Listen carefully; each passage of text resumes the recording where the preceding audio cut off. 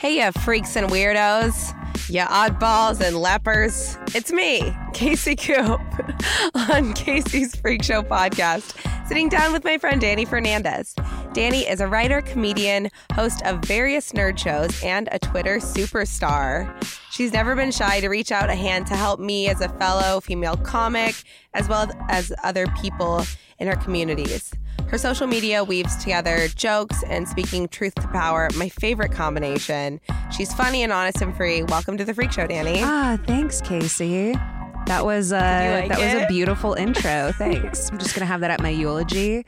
I like putting people on the spot just to kick it off with. Like, let's just put you on the spot. Well, you know, when you asked me, you were like, how do you want to be introduced? I am not one of the people here in Hollywood. Like, I hate giving my credits. I think it's so gross. Uncomfortable. And, so like greasy and yucky. Because we know people, you and I know people that like give their credits when they're introducing themselves. At like an open mic. Yeah, at, like, the but most even just in conversations. And, oh, God. And it's just like, I feel so weird. I know it's a thing that I need to be better at. No, the same thing I feel with like people that have business cards in LA. It's like, It like drives me nuts. Like ever since I was an open micer, random comics at open mics were like, here, take my business card. I'm like, what am I going to do with this? Professional open micer. I was like, I live in a living room. What do I do with this? I still don't have business cards. Actually, Funimation is one of the places I host at. They're like an anime property that owns a bunch of anime. Yeah. The sound engineer Mason's just made like, a really I was really excited. Represent. They made me cards, and I felt weird. They were like cards so that I could like sign and give them to fans at Comic Con, and I was like, I'm just gonna keep these. I feel weird. Do you have fans at Comic Con? Yeah. I definitely have people, especially from not just from them, but from Hyper RPG, which is the like nerd gaming studio I'm at. We have a lot of like subscribers and fans, so they'll come up and recognize us from shows and stuff. That's right. I've been seeing all over your social media that you've been doing shows through that. Will you talk about those a little bit? Yeah. So Hyper is basically a channel on Twitch. It's a big Twitch channel. And I worked at another one, too. I did a show at Geek and Sundry with Xavier Woods. He's from the WWE, from New Day. It was called Anime Gateways, and we were like introducing anime to people. Hyper RPG is similar. It has a large roster of hosts and shows, and so they'll do RPG shows.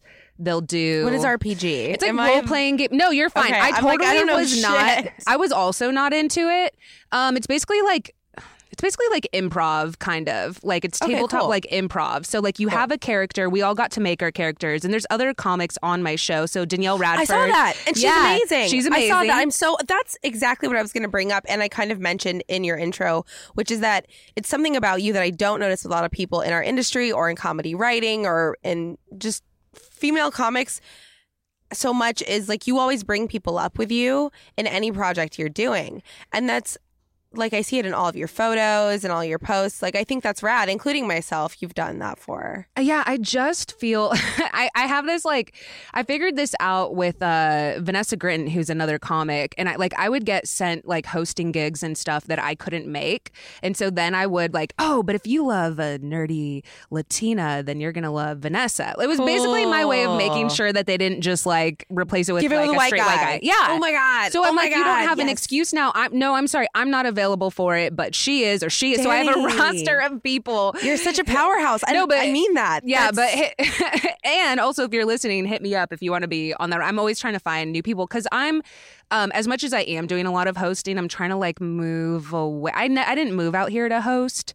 What is like your goal with comedy and writing now? Because you're sort of working on so many different kinds of projects at this point. Yeah, I mean, my huge goal, like my lifelong dream, would be able to write something that I can be in. And so all of the scripts that I've written are basically, I have some version of myself in them so I could hopefully play that person. That's my huge goal. And hosting is just something, once your name gets put in the hat and people know like, oh, this is a woman who can talk about Marvel, DC, she can come and argue about like once your name gets put in the hat, you get put in rotation at a lot of these channels.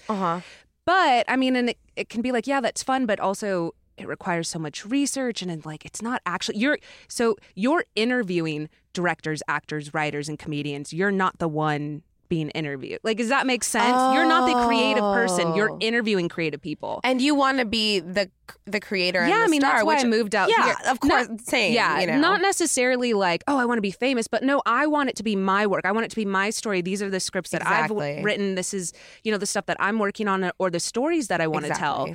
And so it's difficult when you're just hosting constantly. It's a good platform to get your name out there, and then people can start reading your material on Twitter, which obviously they do, and it's great.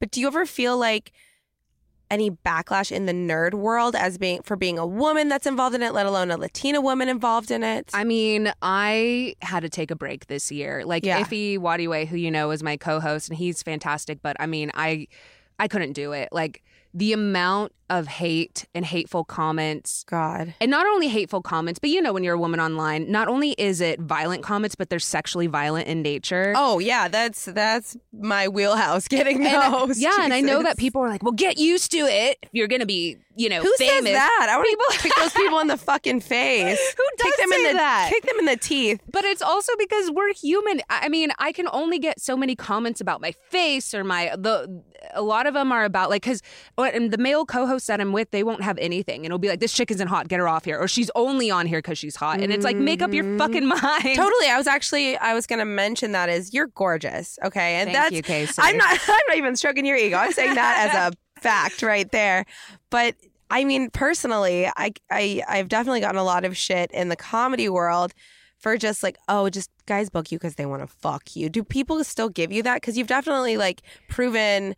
It's funny, girls have to prove twice as hard to sort of be like, I deserve a place here, but you have, Yeah, for sure. I still get that. Quite often. Guys just want to have sex with you, and that's why you got this. Yeah, or what guy did you fuck to get on this? Or they're just trying to meet a quota. They just need a woman in there, and that's why she's on it. It was interesting. I did a comedy show the other night that was hosted by Rachel Scanlon, this rad lesbian. And the show was like 3 lesbians, me, the straight girl, and Brad Silnitzer was the guy they put on the show.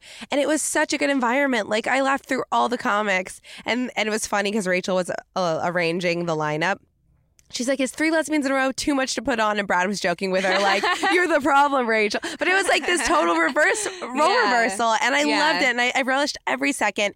And every comic brought something different. So it's interesting how the excuse for not putting more female comics on a lineup is always, there's too much of the same voice, is what we always hear. It's too much of the same. Like, I'm sick of hearing the same white guy perspective on everything. For sure. I just got a script, and it was for another struggling comic and I'm like, seriously, how many of these scripts are we going to do? Yeah. Make it into shows and feature films, Yeah, you were writing about how, dude, you're just like, Case, you've told me before face to face, you're like, you need to write more because of the types of shitty scripts that actually get funded, that you read, that you audition for, right? Yeah, that goes for everyone out there. I mean, if you could see some of these scripts that are funded, they are picked up. I am currently auditioning for them. And Vanessa is one of the people I'll send it to, and I'm just like, I can't believe this. I can't. But then a part of me is also like, okay, I need to be submitting more. And it's not just what I've already written, which I'm still pushing for. I need to be constantly submitting. And I will say, I mean, people can argue with me about this, but as far as the nerd world is concerned, and I know this especially because I was dating a guy who was on Collider. He is also in the nerd world. He's at Fandango. He's on a bunch of nerd hosting movies and shows and Star Wars shows and stuff like that. He's also a comic. And I will tell you this, in watching him and his friends and then watching female hosts and colleagues, and I believe that he also agrees with this. Women have to want it twice as much. Oh, yeah. Because you deal with twice as much hate. Yep. And you have to be twice as knowledgeable about these nerd-related topics because if you mess up, that's it. And they're constantly testing you. And I'm not part of the nerd culture, but I've always been on the outskirts of it because my brothers are heavily involved in that, and a lot of close friends of mine are. I see it.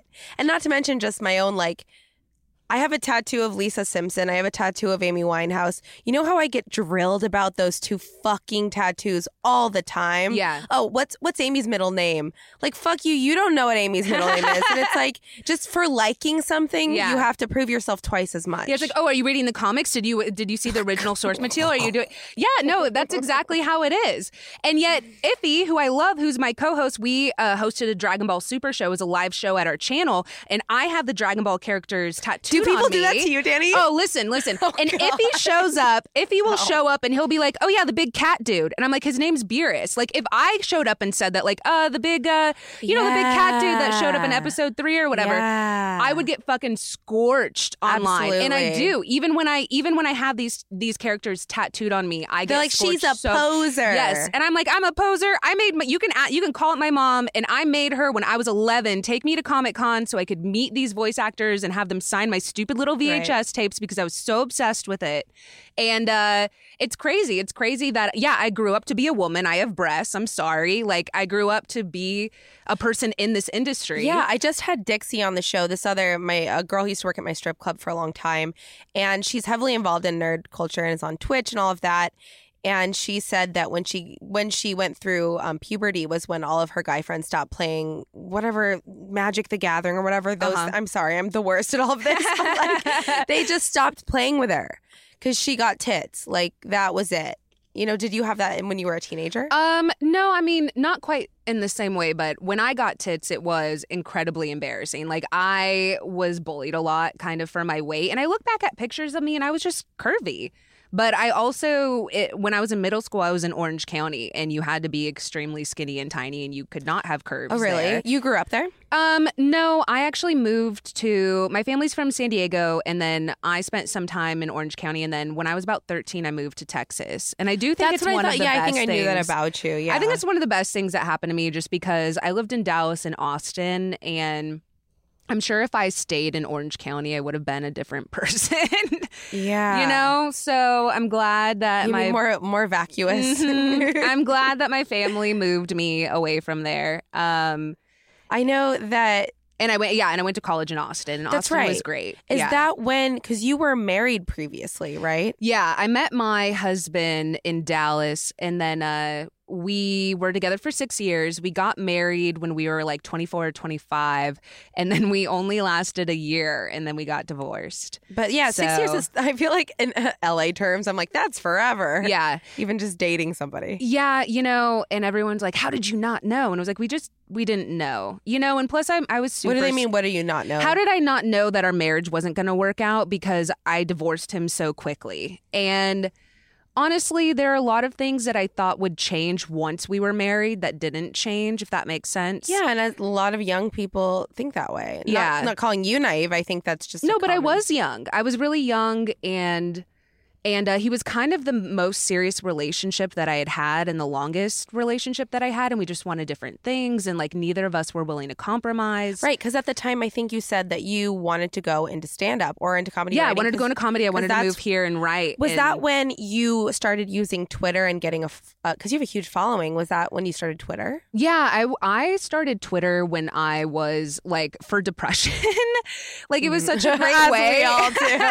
As we all do. As everybody does. And it was such a great outlet for my depression. I do remember comics would write me and be like, are you okay though? Which was nice, but I definitely had my couple of years of that, but it helped. And it helped at that time. And now I'm not really, I tweet like once a day. I don't really read it. I'm not really on there because it sucks my soul down into the pits of hell where from whence I came, I guess. And so Twitter was good for me to kind of find a community and find a support system, find like-minded people in sexuality and in intellect, you know, in all of these different areas that I didn't really know people on the same page as me in real life. Yeah. So it was rad, but Twitter is great to have a voice, and it's great this year to be able to use my platform and really speak up and mainly putting some studios that I know on blast that aren't really forward thinking and aren't as progressive as they need to be as far as the excuses they make for why they haven't hired women or people of color in their writers' room. Good for you. And so, yeah, I mean, it's not great for me because I don't get, because they don't, I mean, they'll remember me for calling them out, but it is great for other writers to get in there because I've talked to some of my friends that have literally been like, you were the reason why I got a job at this studio since you called them out.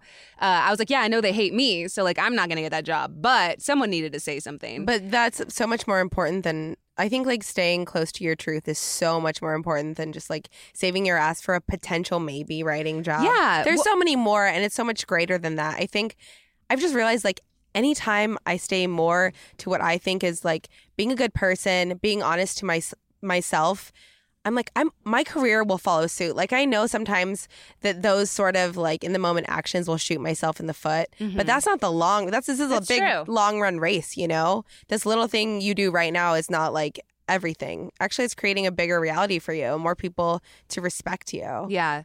I also just feel like I noticed this year, it was such a turbulent year that I started to notice people that weren't speaking up because they didn't want to lose followers, and they didn't. I just lost respect for them, you know? And so I don't know, it was just something I took note of. Even people that I like, that I respect, you know, that like I knew, that I looked up to. And I'm like, why aren't you? I don't understand how I have a smaller platform and I speak up more than you do, you know? Yeah, I think personally I have a much smaller platform than you, but the only reason I haven't been as politically active is just like I got into a really bad depression earlier this year. And, you know, it was after my year sober, and I just needed to go deeper into my recovery work and therapy. But I do read the news in doses now. Oh, for sure. I think only some people can handle reading it every day. I definitely can't. And I definitely get enough of it through the jokes that my friends are writing. But it's such a tightrope to walk, isn't it? Yeah. The mental health tightrope of being politically involved, but not like... I don't do depression well. I go immediately into suicidal and really self-destructive. So I don't mean that as an excuse. I'm definitely still and involved, I should have clarified. A lot of the studios, because like you were saying, I hosted a lot of studios and stuff, and some of the studios that I've worked at, they have a large, if you think about nerd gaming studios, a lot of them have a young straight white male following. And so a lot of the hosts that do have a huge platform could be speaking up, and they choose. That's what I mean. Like, it is our duty in the nerd world to make sure that it's a safe nerd world for women and people of color. So that's what I meant. Not necessarily like you, Casey, even though, you know, everyone can do their part. But what I'm saying is us who are on these channels that have the following that we do in this specific demographic, and I know that they could be speaking up, especially because we see the YouTube comments that we get, and they're racist, they're sexist. It's like, okay, if you look kind of like the guys that are saying this, why am I as a woman of color speaking up more than a white guy on my channel? You know what I mean? It's like, okay, where are the straight white males going to get the impetus to speak up other than just being directly hurt? And some of them are. You know what I did notice is like kind of like I talked to Hannah Michaels about the outspoken male feminist thing, right? Like a lot of those guys that have used feminism to just like platform their Twitters into being like fake. The woke guy. How come they're not speaking up when it really comes down to it? Yeah. You know, they're not. It's really wild. Or I think the other thing I notice is how come they don't retweet or elevate the platforms of people of color, of women, of trans people, of queer people? They don't. They simply don't. They just want to not be on the shit list. Yeah, you know? That's exactly what I mean. A lot of times they're worried about losing their following, so they'd rather just play it safe. And I feel like with this year, I'm like, fuck playing safe. There is too much on the line. There's too much on the line now. But I totally agree about mental health. I think, like I said, I had to take a break this year. I think it's great that we have a good community in comedy and of the friends that we have, because I have to tag out. So someone else can tag in. I'm like, okay, it's your turn now. Like I've done my work. One of my good friends in recovery had the best quote the other day. He's like, luckily we're all not crazy on the same day. And what he means by that as recovering alcoholics is like some of us, like one day I'm going to be like, dude, I'm spinning out. I want to kill myself today. Things are looking bleak. I have no hope. You know, I want to drink or kill myself. And my buddy will be like, but, you know, I did this and that to get my mind right today, to get my health right today. I helped somebody else, whatever. They'll give me hope. And then it'll reverse the next week. Like that happened with a good friend of mine the other week. Like he helped me out one week. The next week it reversed on us. And so luckily we're all not crazy on the same day. I know I took us on a tangent, but I think originally like I was asking you about like when you were starting Twitter. I'm so sorry. This was a long time ago. You were with your then husband and you wanted to move to LA and become a comedian? Yeah, I think we are separated at that point because he had moved Okay. into our guest room. And then I was heavily relying on it as far as making jokes about my depression. I'm the same way where I feel like go straight to suicidal. You were on, I think I told you, like last year, my therapist made me write a list of like people I would contact before I harmed myself. And I think I remember writing you told me that. Wow, that's actually a huge honor. Yeah. I love that. We need our fellow people. You know, some people have bridesmaids. I have people on my suicide contact list. So true. Or it's like, hi, I just want you to know if you ever get a random, like I put you on my suicide contact list, so I have to contact you before I harm myself, which I think is super. I love that. Yeah, because I did have an attempt during my divorce, and that changed my life, I guess, to the point where I've never done it again. I've gotten like close, but I've never. What did it teach you? Your suicide attempt? One that sleeping pills don't always work. So that was a really dark thing I learned. That's not, and it was terrifying too because they started to kick in. I overdosed on sleeping pills trying to kill myself, and they started to kick in. And that feeling where I realized, oh shit, I'm actually gonna die alone. Oh shit, like when they started to. It's sort of the fight or flight feeling. Yeah, exactly. I had that feel. Oh my god, it's interesting. Oh my god, I just had this flashback. Like my quote unquote rock bottom, aka the last night I drank and used drugs, was in Vegas, and I took some pills from a random dude, of course. And he said it was Molly. I think it was speed. I don't know what it was, to be honest. I just know that I almost overdosed. I was just like, my heart wouldn't slow down for hours and hours and hours. And I don't know what an overdose, I guess, entails exactly, but I was like, oh, I'm definitely going to die. Yeah. It was hours of my heart like not slowing down, dude. It was fucking scary. And I don't know if that's partly a fight or flight instinct that your body's suddenly like, oh, you're actually going to die. This thing you wanted for so long is going to happen. But you don't want it. Yeah, I think that's because as much as your brain might be like, no, I want to die, like the rest of your body's like, no, we don't. You know? It's just like brain chemicals versus your bodily like instincts. That's interesting. And so mine was the opposite. My heart was starting to slow down. Oh, shit. Rapid. Oh, it was the worst feeling. Shit. It's so scary. That's so scary. And I called my separated / estranged husband, and I was crying to him, and I'm like, I'm so sorry, and also I took all these pills. I'm going to die, but I just want you to know how sorry I am. And he had another phone and was like, I'm going to call 911. And I don't know why I was so like, no, you can't call them, because I was like, in my head, I'm like, no, it's going to ruin my life. They're going to put me away in a hospital. Sort of like looking bad. Yeah, it's like a weird thing. Like even though we're falling apart, I'm about to die. Yeah.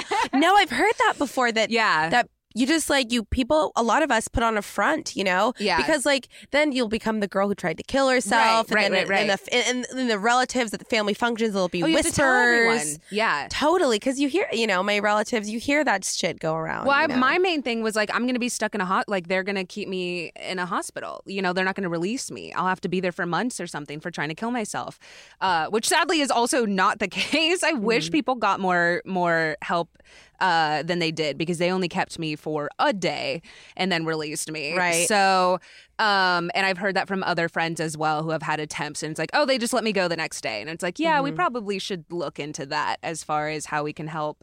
The long run of mental health. The resources for our mental health, for mental health patients is not great. No, I never felt like I had anyone to reach out to. Yeah. And like the people I knew in therapy, I guess maybe this was me separating myself, but I assumed that they had a lot of money and a lot of them had been in therapy their whole lives. And I was like, I can't relate to that, But then there's sliding scale therapy. Yeah. Yes. Yeah. There's low cost therapy. And that's very important, I have to say. Like I used to be so fucking against it until I realized like my resentments are killing me, and my whatever. I think, you know what it was too? I blamed my mom a lot for a lot of things. And I knew intellectually that she'd been through her shit and didn't have the tools to be better, right? She tried as best she could, just like everybody is trying as best as they can. Otherwise, they'd be better, honestly. And I knew that intellectually, but like emotionally, I couldn't forgive her. And that's what therapy's actually led me to. Even in a couple of months, I'm like starting to feel forgiveness for the first time and be like, whoa. And it sounds stupid too, where I wanted to ask you about your dog. I just got a puppy. And I saw that. Oh, he's amazing. I'll bring him around soon. He's getting his last shots this Tuesday, so then he can be walking, going on walks. But even just raising a puppy and going to therapy, I don't know, it's like a weird mix of like, now I'm the mommy and now I'm like going over some shit with my therapist and realizing like, oh, this is hard. Like this was hard for her with the tools that she had in the background she had. She was like, and I actually feel the first bit of forgiveness, and I'm going to have to go deeper. Yeah. But I mean, that's important. Whatever the thing is inside you that you're holding on to, or your brokenness or this and that, it like therapy truly can help you with. Yeah.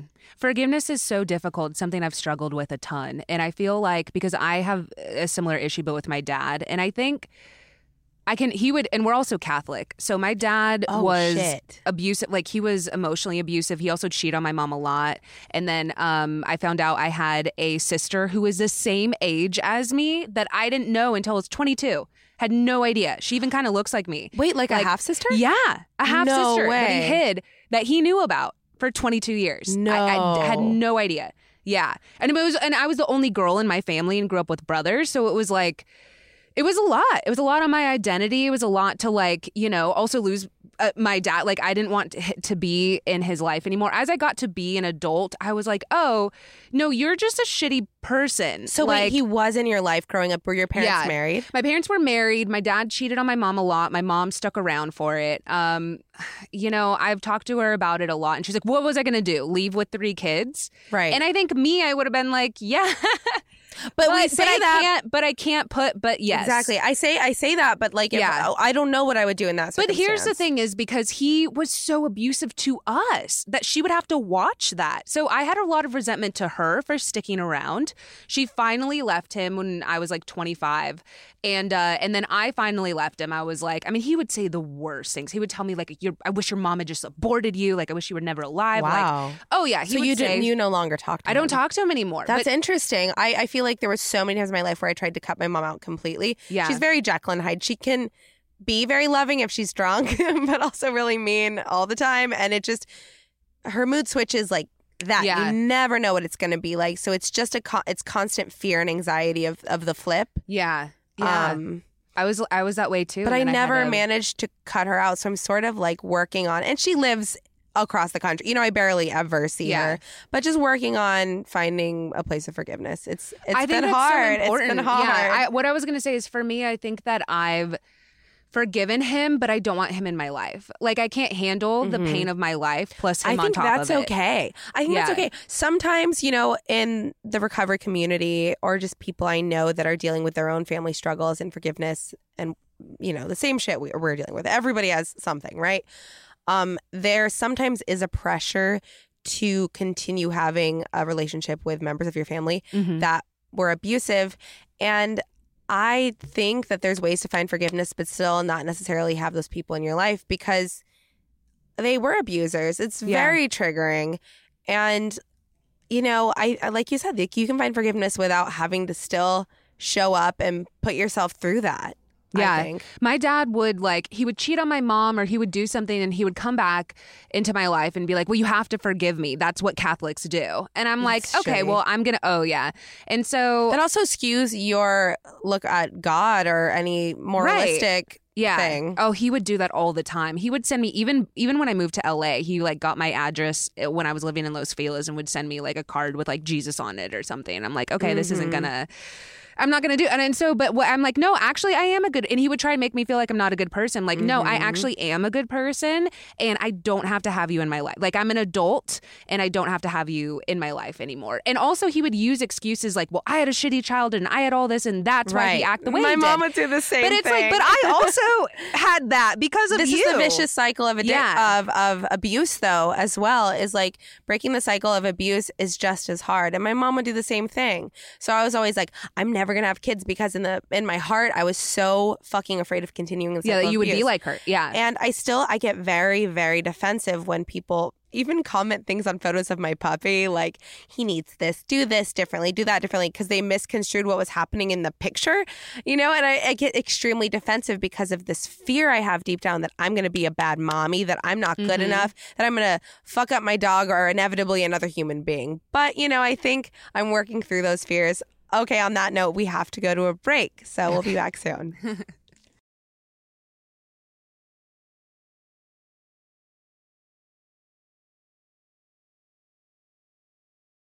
All right, welcome back to Casey's Freak Show podcast here at Meltdown Comics at 7522 Sunset Boulevard.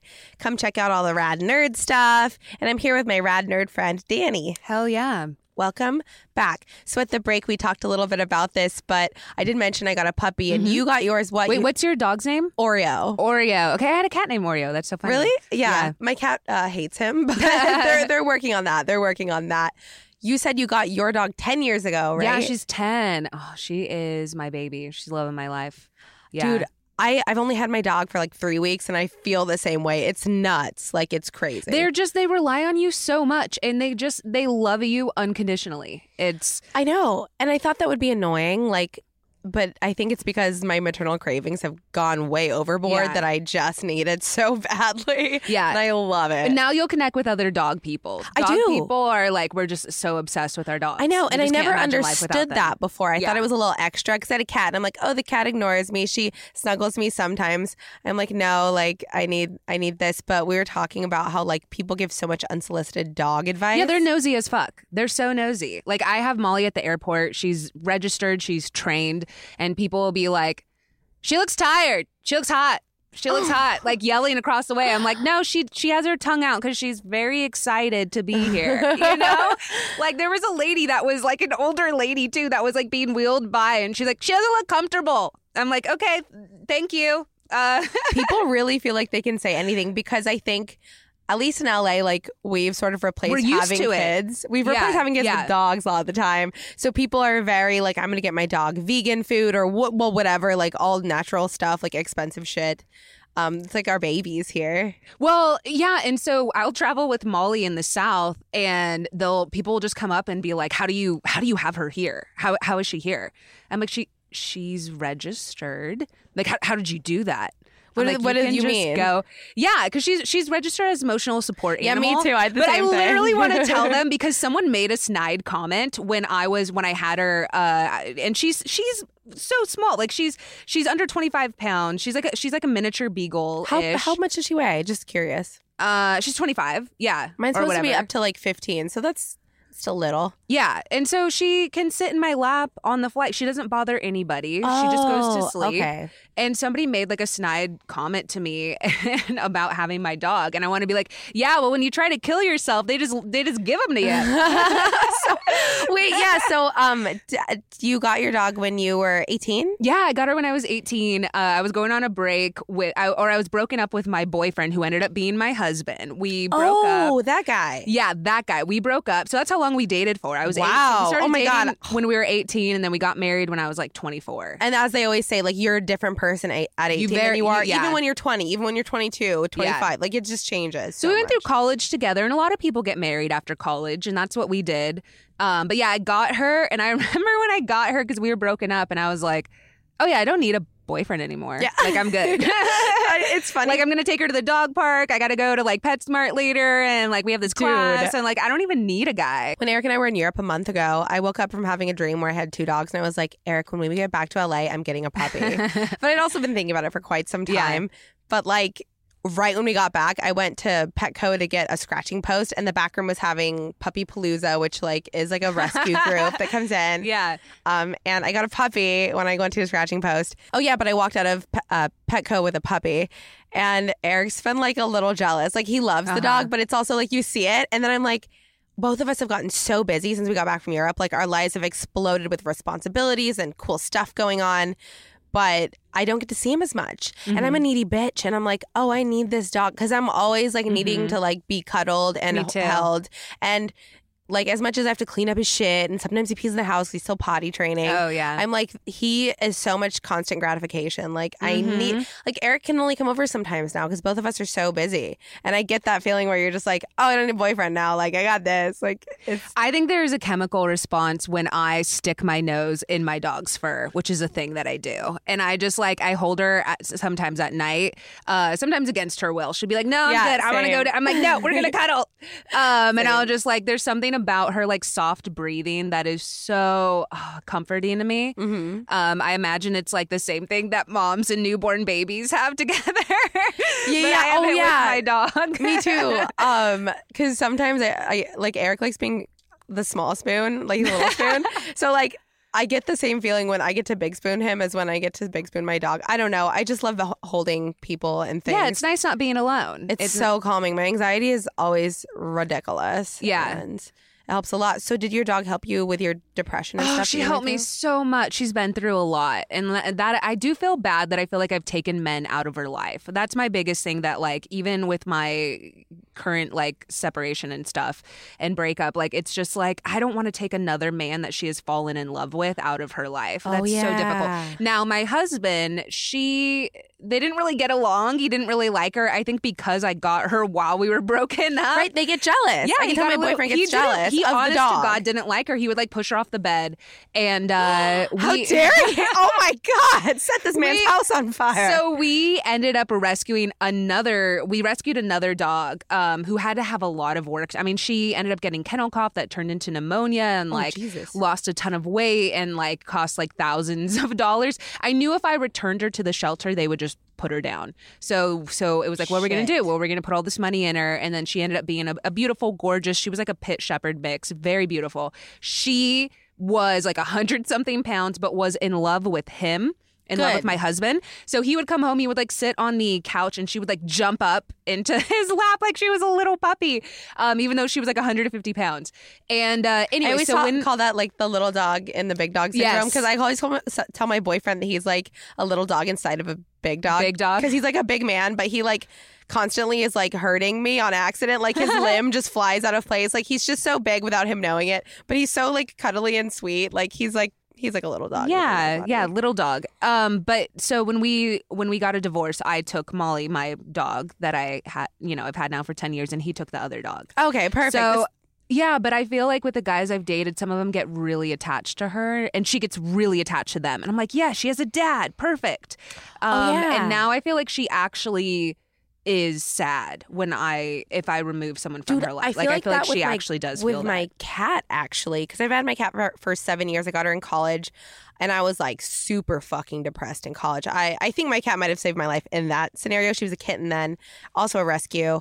But she fell in love with my boyfriend at that time, my college boyfriend. So that was like her daddy when she was a baby in her first year of life, because I was the unstable one and he was the stable one. Yeah. So then fast forward the next 4 years, me moving to LA, me bringing all different guys home. Like I was a fucking hot mess wreck. And like guys I'd bring home, she was always sweet too, but if I brought a girlfriend home, she'd hiss at her. So like I can tell like I fucked my cat up, because like she's like scared of women. She's calmer now and I'm way calmer now, and that has helped her. But like cats are like a total sponge to your emotions, because I remember in those days where I was just a train wreck, when my anxiety level was super fucking high, she'd just throw up randomly. Yeah. She was a sponge to my anxiety. If I was really fucking anxious, she'd just throw up. Like I swear to God, she could feel it across the room. I'm not even kidding you. That's how my dog is. She can tell when I'm sad. And I also, when I go through like serious bouts of depression, I don't really like going out. So things that I used to do, like hiking with her, walking, taking long walks, it'll just be like, oh no, we're just going to go poop and then we're going to come inside. Yeah. And so, yeah, she definitely picks up on that. She's been with me to Dallas, Austin, Denver. When I moved with my husband to Denver, we had a house, and then LA. So I moved out here without her first because I was sleeping on couches and shit. And then I got... Oh, so you waited till you had a little stability. Yeah, I waited. Or / also my husband was like, I can't keep her and she's going to have to go to a shelter if you don't come and pick her up. So my mom and I rented a car and drove from LA to Denver to pick her up. So I actually have a picture. I'll have to send it to you. I have a picture of her the day I picked her up. And it was like snow covered and she was so excited. And I had come back because I hadn't had her for months. So cool. Yeah. Dani, can I ask you the question I ask all my guests? Yes. We'll just throw that one in the mix. What does being free mean to you? Oh God, not having to rely on people for your happiness. Oh, that's a good answer. Yeah, I mean, I'm not free, but I hope I get there. What do you mean? Do you feel like because a lot of us with internet followings, people give me a lot of shit in real life. Like, oh, you just, like, I don't know. Do you get that a lot? Like the passive aggressive, like, oh, you sure get a lot of likes on your posts, Casey, or Oh, you're really opinionated. I don't know. Do you feel like you rely on the internet for validation? Like, oh, people 100%. throw shade at me for it. I rely on everybody for validation. Same, constantly. me too. And you know what? That's probably why we're in the field that we are, because we're not, we can't just I'm like not gonna rely on lie. ourselves. I'm not gonna lie. I like it. If I wasn't, then I would probably be married in the like, you know, I probably would have lived the life that I was having with my husband. Yeah, where you nearly fucking killed yourself. Yeah. And I used to say that too, like up in Oregon before I moved here 6 years ago. I'm like, if I have one more winter in Oregon following this like path that everybody else has followed, I'm going to kill myself. And it was not a joke.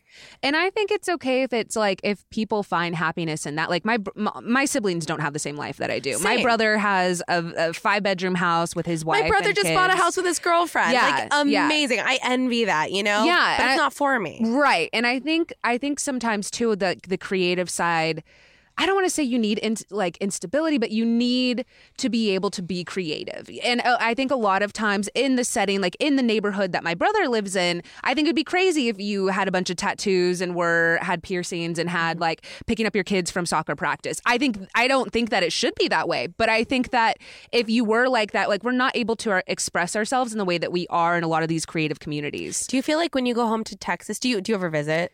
I visit it sometimes. Do you ever feel like, because how I feel when I go to Oregon is that suddenly all the stares, well, I have tattoos, you know, but all the stares are on me, or people just look at you sideways, and like suddenly I just feel myself shrink, or just like, even like I'm a very like emotive person, and like I like using my hands a lot. I feel myself just get stiffer. Do you feel like you scale yourself back in Texas? I don't know. I will say that I feel like my old classmates think that my life is really cool.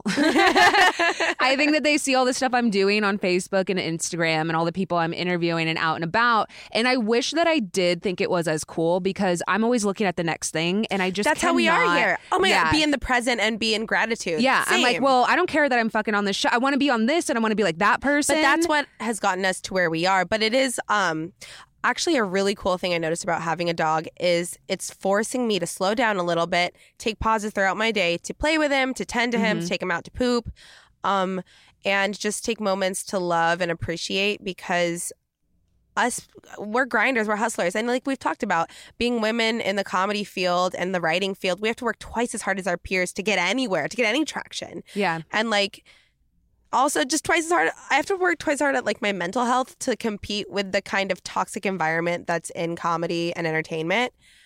But where was I going with that? Oh yeah, we're always on the grind. We're always hustling. We're always moving forward. And like we have our eye on the next prize, that it's hard to kind of be where we're at. And I've had the same thing. I've had a lot of people write me from my small town fucking high school years. Just like, wow, you're really doing it. You're really living the dream. You're like the one living the dream. You're the biggest one from our graduating class. Yeah. Like someone said, because I have my 10-year reunion coming up this fall. Everyone's like, somebody was like, you got to come back, Casey, because like you're the famous one from our class. I'm like, I'm a fucking stripper. Like, what are you guys doing? Yeah, but also you wrote for Playboy. So yeah, that's cool. Well, yeah, you know, I don't know if I'll ever, this is sad. I don't know if I'll ever, my biggest fear is that I will get the dream writing job that I want, and I still won't be happy. That is my biggest fear ever, because that probably will be true. That probably will be true, because when I got Playboy and it was just like incredible. I even had the fucking photo shoots for it. That was something I never thought would happen for me in a million years. I wasn't present for it. I was scared of losing it. I was scared of not being good enough. And that's why I've done more work on my mental health, because I know that no outside thing and outside accomplishment will ever fill that hole inside me. Mm-hmm. So I want to be good where I'm at, so that when I get to the next level, I'll be good there too, right? Yeah. Like, I don't want to be Robin Williams. I don't want to be killing myself with a mansion. You know what I mean? Yeah. And there are plenty of other people like that I hear about. I think it's especially difficult being in this field, that you and I know like very successful, famous comedians that are just the most depressed people. Yeah. I congratulate a friend who like just they get a big TV thing and they're like, yeah, well, but this, that, and it wasn't that much, and I need to do this, and it wasn't that. And it's like, whoa, they can't even enjoy this amazing accomplishment that they've worked so hard for. Yeah, I don't want to be doing that. Well, I think, you know what? You're comparing yourself. When you get to a new level, you start comparing yourself to that level. So you're not even comparing yourself to when you first started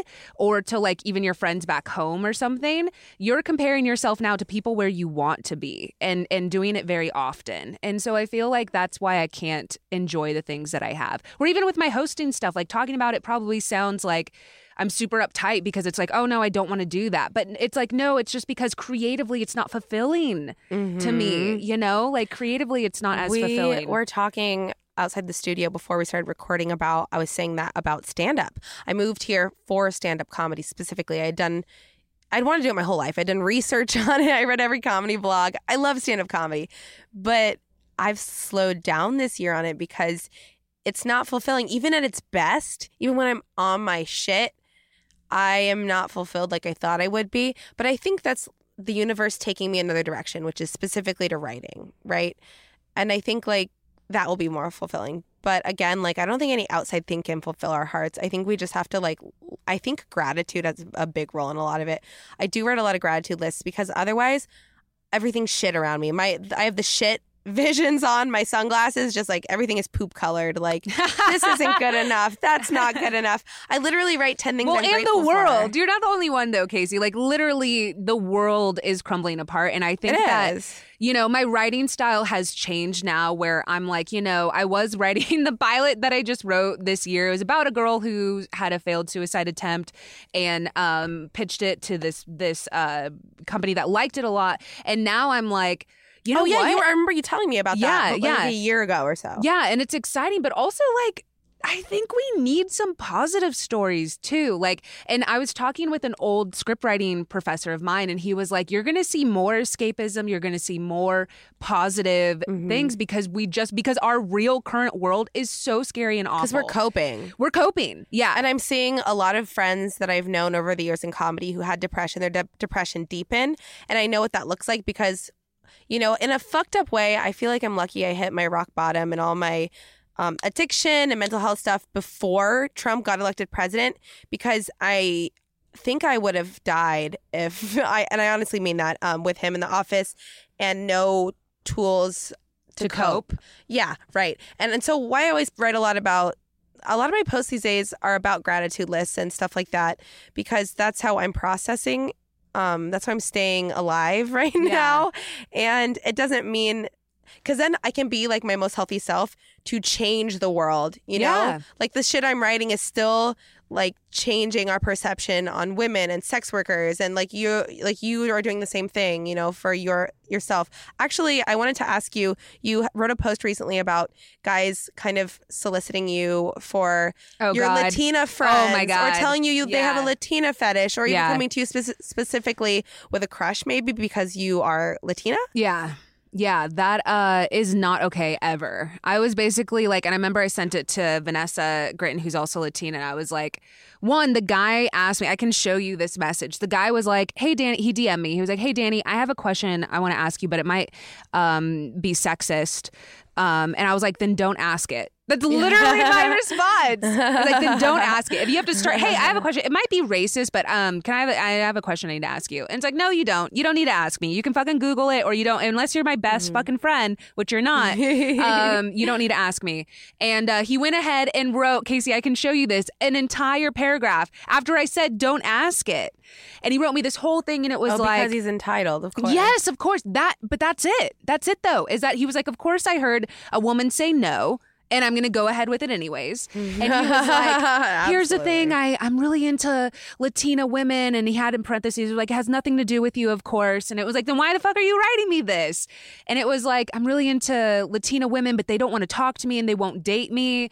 I'm like, maybe you need to do some self-reflection. Maybe stop fetishizing them a little bit for 1 second. And like, look at them like you would, say, perhaps another human. Yeah. And yeah, that's okay. Like, it's natural to find a demographic sexy. I don't think it's appropriate ever to write me about it. No. Like, I don't think it's like, if you have your own thing, keep it to yourself. I don't care what you Google on like YouPorn or whatever. But, you know, like, you don't need to bring me into your fetish because that's weird and gross. And that's not something it's not appropriate. That's not something I ever deal with. I do have weird guys very occasionally be like, oh, do you have a stripper friends kind of thing? But like, that's different. It's just like interesting that, oh, now they want us to be the pimp of our friends or of our kind, I guess. Yeah. Because, or we're the down girl, we're the chill girl. You were telling me outside the studio before we started recording that you're no longer the chill girl. No. And I think that's been... I used to be. I really have enjoyed watching your social media presence change a bit this year to not be the chill girl. Not saying that you were before, but like seeing you address more social issues head on and bluntly is very refreshing. And I like that. It's difficult though, Casey. Like, it really is, because I feel like even the guy that I was dating, it really, I don't want to say it bothered him, but he used to say that I like, instead of coming with a candle, like to make friends, like I would come with like a blowtorch, which basically means like you're not letting these guys that you're coming after, you're not coming with like peace and a candle. You're coming with a blow. But that's what we did for so long. That's what we did for so long, and nothing changed. Well, and I wrote a big post too about it, and I was like, I'm sorry, you know, that I came with a flame torch. I really I just really want to see change, and it was largely at studio. So I want to clarify, it's largely at these nerd movie studios and stuff that I've worked with, that I've been in meetings with, and a lot of times they're like, you know, make excuses for why they don't have more women there, make excuses for why they don't have more people of color there. They do, and I'm in, you know, I know it, you know, and I was dating a white guy who was at those, and he was, you know, pretty high up in those, and so I could hear, and not saying that he would make excuses, but he would make excuses for his colleagues, you know. Dude, Dani, it's been weird because I'm actually dating my first white guy ever. Like my exes were not, and so.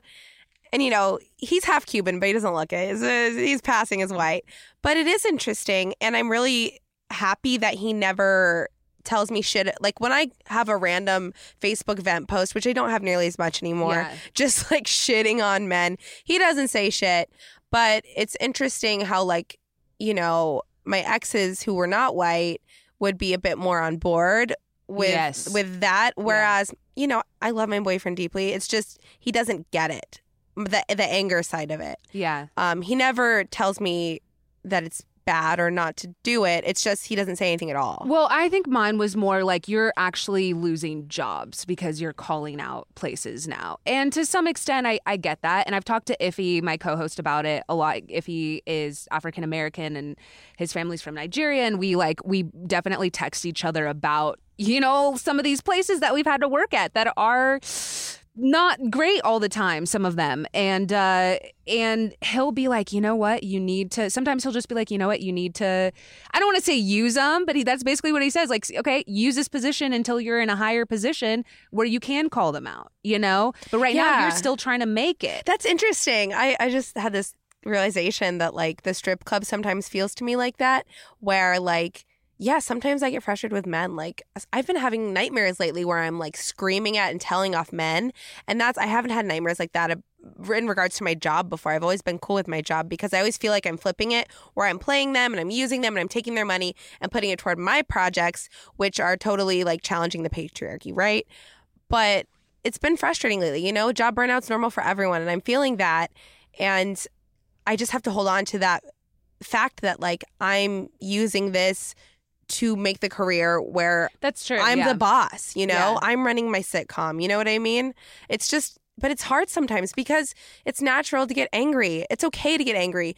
I think we all should be angry right now. I think, like I said about bottoming in my insanity before Trump became president, like I've had to like scale back my anger because it gets me I get emotionally hungover from my temper because it's just I have anger problems because of my family and stuff, but a delicate line. Anger gets things done, though. I do feel like anger gets a bad rap. I do feel like anger gets things done. And I feel like I've gotten to the point where I am angry, where not only do we have viewers and YouTube comments of all these people saying shit, but now in meetings or at, different places, it'll be, some of the head people saying this, like, well, I don't know if a woman is as qualified or this is another thing that we deal with behind the scenes is they'll say like, oh, can you not, I saw you retweeted that like Black Lives Matter thing. Like this is not the time or place. Like someone literally. Oh, this isn't the time? A huge company literally told my friend who is a host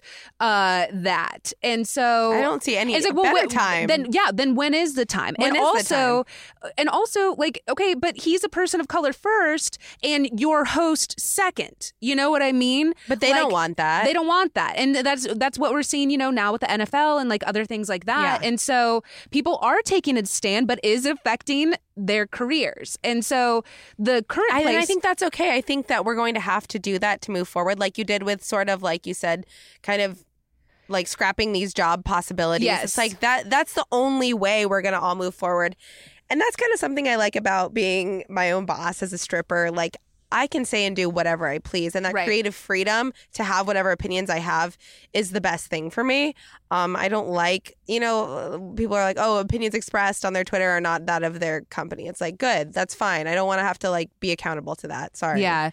Well, Hyper, the place that I'm at now, I think they picked us up specifically knowing that that's a nice thing about my Twitter now is if you hire me now, you've seen, you've gone through it and you know what you're getting. See, and I think that also that applies to dating because I used to scale myself back and water myself down. Like, maybe this kind of guy will like me. And a good friend of mine is like, you just be your most self and that'll attract the right guy. Yeah. And that is totally true for jobs too, right? You're out there with your opinions and that will attract companies that want your opinions. Yeah, and also how many you and I probably know so many people that were political this year that got jobs for being political, exactly. for having a voice and got to write for publications or The Daily Show or several of my friends got picked up at different places for having a voice. So isn't that interesting? It is great that so many people are trying to silence us. And so I tweeted something the other day. It was like, okay, at this point I've let go my anger as far as you not speak, like as far as these studios and the men that I know that should speak up and aren't. I'm letting that anger go, but don't try and silence me then. I liked that post. I thought that post was so on point and I thought it was well done and I could feel your anger, but I could feel it being channeled into something very well put. Yeah. I liked that a lot. What was I going to ask? Dang it. Yeah, there's so much good shit there. Is this normal for your show to just rant about? My show? I feel bad that I've ranted. No. I can talk about freak stuff in my life or my divorce or anything like that. No. We talked about suicide, but a lot of this show actually, we kind of put it under the women and society category. Oh, instead of just comedy or just vulgar and shocking because sort of all my conversations veer very feminist and very progressive. Okay, great. And just, I like bringing on women that are strong and, like I said in your intro, just very open and honest. I feel like that's where the freedom is, I think, is in your honesty. I was like, I hope I didn't come in here with another blowtorch again. No, but that's what I like. Blowtorch. I'm a blowtorch. Well, you know what? When I wrote that post, and I honestly, after my boyfriend had said that to me, I'm like, well, I don't. I'm not trying to scare people away. Okay, if someone genuinely wants to change, and so I wrote this whole post about I'm sorry if it seemed like I was coming with a blowtorch. I just wanted change, and someone replied and was like, some of these people take a blowtorch, they need it because when you come with a candle, they don't listen. You know, and I was like, okay. And you know what's interesting too? I don't know if you saw my post on Facebook about it the other day, but for the first time ever at work at the strip club, I've had two guys in the same week. Two straight white males check their privilege in conversation. Somehow it just came up in whatever they were saying, but they checked themselves. I've never heard that done before.